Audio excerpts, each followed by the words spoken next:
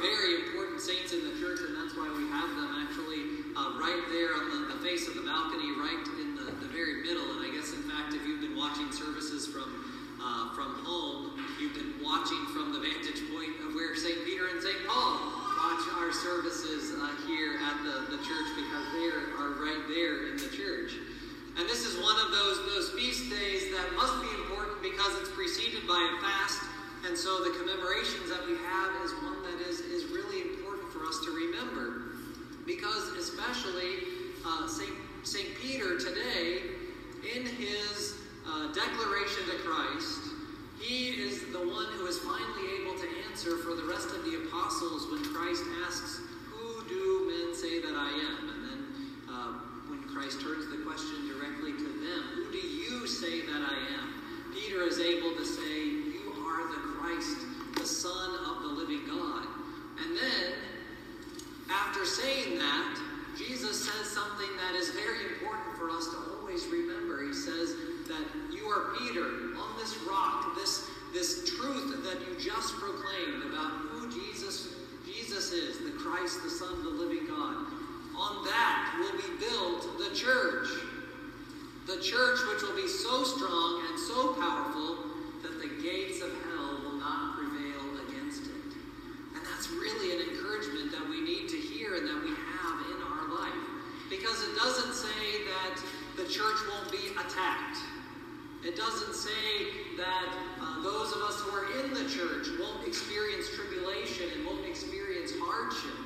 And in fact, if you ever think that, you should read that epistle that we just heard again and again and again. Because in that epistle, St. Paul makes very clear that he was in great tribulation.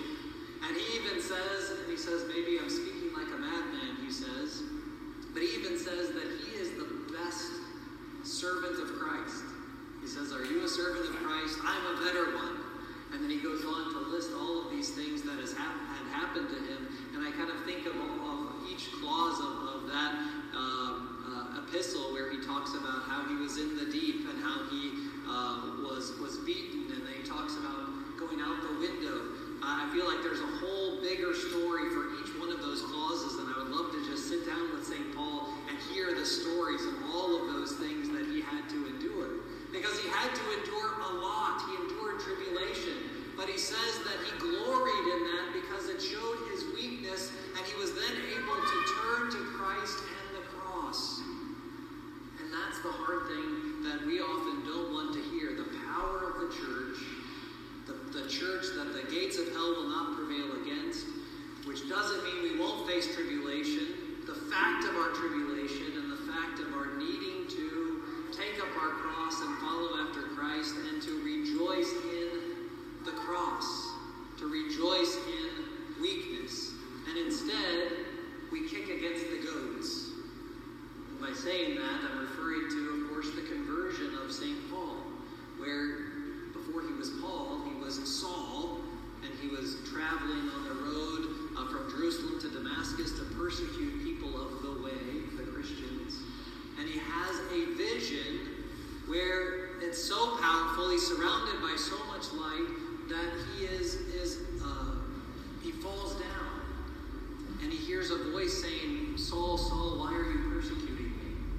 And he says, "Who are you?" And the voice says, "I am Jesus, whom you are persecuting." It is hard to kick against the goads. The goads are those things that we use to prod an animal to go in the right direction. So Paul was kicking against the goads, was kicking against the prompting of God. And that's where we fall when we are not willing to take up our cross, when we are not willing to face the difficult situations that are in our life and see them not as a hindrance and as a burden and as a frustration. And they might be all of those things, but they are also an opportunity, a goading by God, an opportunity for us to be able to take up our cross and follow after Christ. Not in the way that we choose, but the most powerful crosses are the ones that we take up that are put in our life that we didn't necessarily choose. That we use them as opportunities to be goaded on, to be prompted, to be furthered in our relationship with Christ. And it's important for us us to experience that and to know that, to be encouraged by that, so that we can take up our cross. So, brothers and sisters, let's, on this feast day of Peter and Paul, attempt to not kick against the goads, to not kick against the prompting of God, but to recognize that every single thing that we endure in our life is an opportunity for us to be able to encounter God.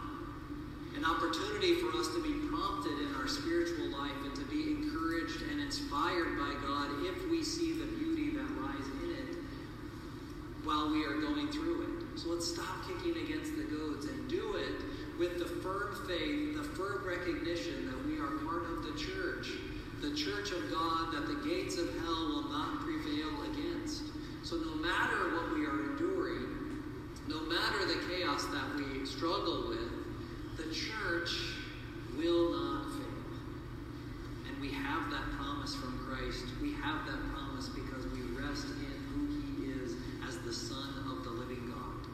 So may we faithfully, like Peter and Paul and all of the apostles, may we faithfully take up our cross, follow Christ, and trust in the strength and power of his church, which is built not on our backs, but is built on Jesus Christ, the Son of the living God. Glory to the Father, and the Son, and the Holy Spirit.